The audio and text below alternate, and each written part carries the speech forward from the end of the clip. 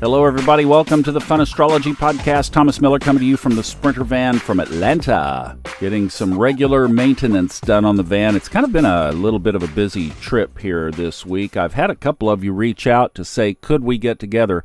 You know, if not this one, then I'll be back before too long and we can do it that time. But yeah, I love meeting listeners. It's just the schedule on this trip is erratic. All right, the other big announcement, we have our swag shop. We have coffee mugs, journals, T-shirts, all kinds of wonderful things that you can buy. And now Sarah has added a couple with the Fun Astrology podcast on there. So if you go to the top of the Fun Astrology website, got it loaded, it's there, a couple of links, you can click the T-shirt and it'll take you to the shop. And it's supporting this work and this effort to keep me going and keep me doing this for you when you do that. So thank you very much in advance. Now, in the sky, this is the day of the week because, obviously, this morning early at 5:01, where I am in, well, I've got my chart set to Asheville, but 5:01 a.m., the sun enters Virgo, and then 4 o'clock this afternoon, Eastern Time, Mercury retrograde. Now, you can cast these charts, and I would suggest you do this, but do it to your own location and then see where things are, and then you can look at where things are relative to your own chart. So, of course, the sun first at 0 degrees Virgo, and where I am and where I've cast this chart, the sun is in the first house. And because of that, in my equal house system setting of the chart, it's a Leo rising. The reason I suggest you do this and really spend some time looking at it is this is thematic for the next 30 days. This is how Virgo season is going to unfold. It is a natal chart, if you will, for Virgo season 2023. Because we are living on our highest timelines. You can get a T-shirt of that too, by the way. And a journal and a coffee mug, I believe. She has all three in there. But because we are living on our highest timeline and wanting to make the most of these, then you might as well know that there is a big grand trine in the chart when Virgo season begins, and we would want to know about that, wouldn't we? And there's also a couple of oppositions that we should be aware of, including a square and an opposition with the moon. Now let's pick this apart, and then we'll leave a little bitty teeny tiny room for Mercury retrograde, and then we can talk about Mercury retrograde as it unfolds over the next 3 weeks. But this is an interesting chart for sure. So the big grand trine that has been there is still there. This is an Earth trine, so let's do Pluto first in Capricorn. There's one. And then the Taurus planets, Jupiter and Uranus. And then the Virgo planets, of course, the star of the show, the other star of the show today, Mercury and Mars, which is going to be leaving fairly soon. But as far as this imprint of Virgo season, Mars is in there, and we certainly do count it in this big grand trine. I'm still saying that this is bring it to you energy if you're on the higher side of it. I've had a couple of things come in personally, some ahas and some synchronicities and some signposts and some look over here and get direction. All of that has been happening under this, and we would expect that. So that's something that we could literally project on out through Virgo season. Now let's also talk about these oppositions. So one we've already mentioned in the podcast, but let's reiterate. And that is, well, actually, it was direct 2 days ago. Mars is opposite Neptune, and that brings Mercury into that as well. So Mercury and Mars in Virgo opposite Neptune in Pisces. Somebody put in our Facebook group clarifying on when to seek the truth. When will the truth... You probably was looking for some kind of thing that maybe had been masqueraded in her life. Well, to me, this is that signature. It is the pop. There's the Mars tension that is going to pop loose the truth, if you will, if Neptune was shadowing something. It was direct, or let's see, it was direct yesterday.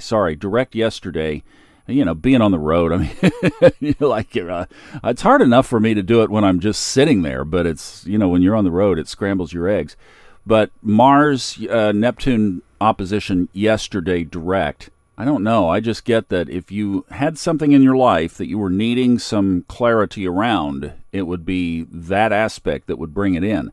So that's still there, and that's going to be there again as a signature throughout Virgo season.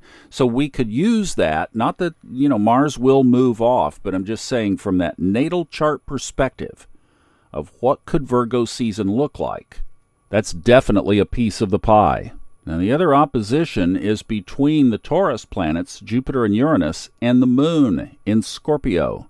All the more significant because the Taurus planets are both as strong as basically they will be, because Uranus goes retrograde Monday and then Jupiter the week after that. Wanting to bring good surprises into your life. See, this is what I was talking about earlier too, and we get to continue that into Virgo season, at least from this natal chart perspective.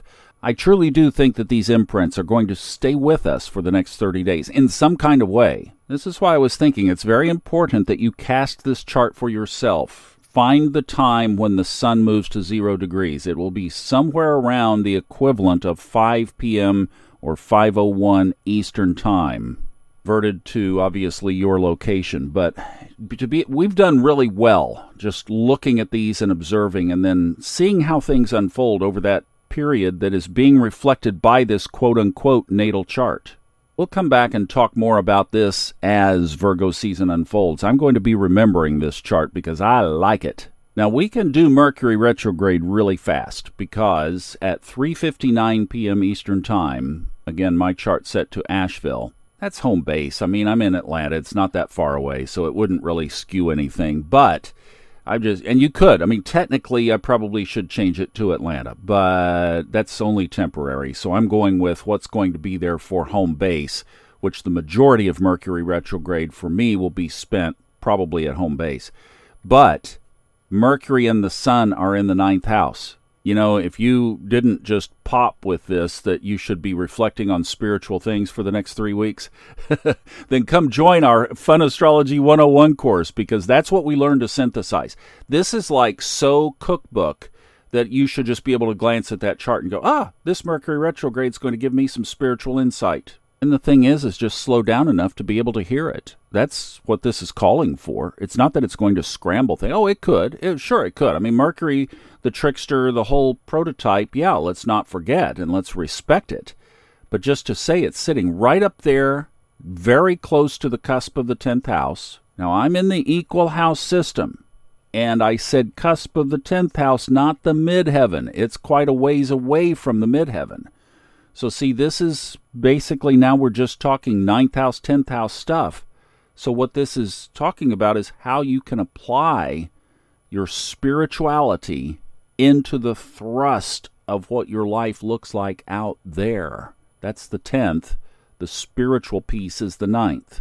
That Leo on the cusp has moved to the cusp of the 9th house. So this is saying if you will step out of the spotlight for a second, bring yourself within. The sun is now in Virgo, so this is all about structure, organization, getting your blocks in place for this foundation that you're building on.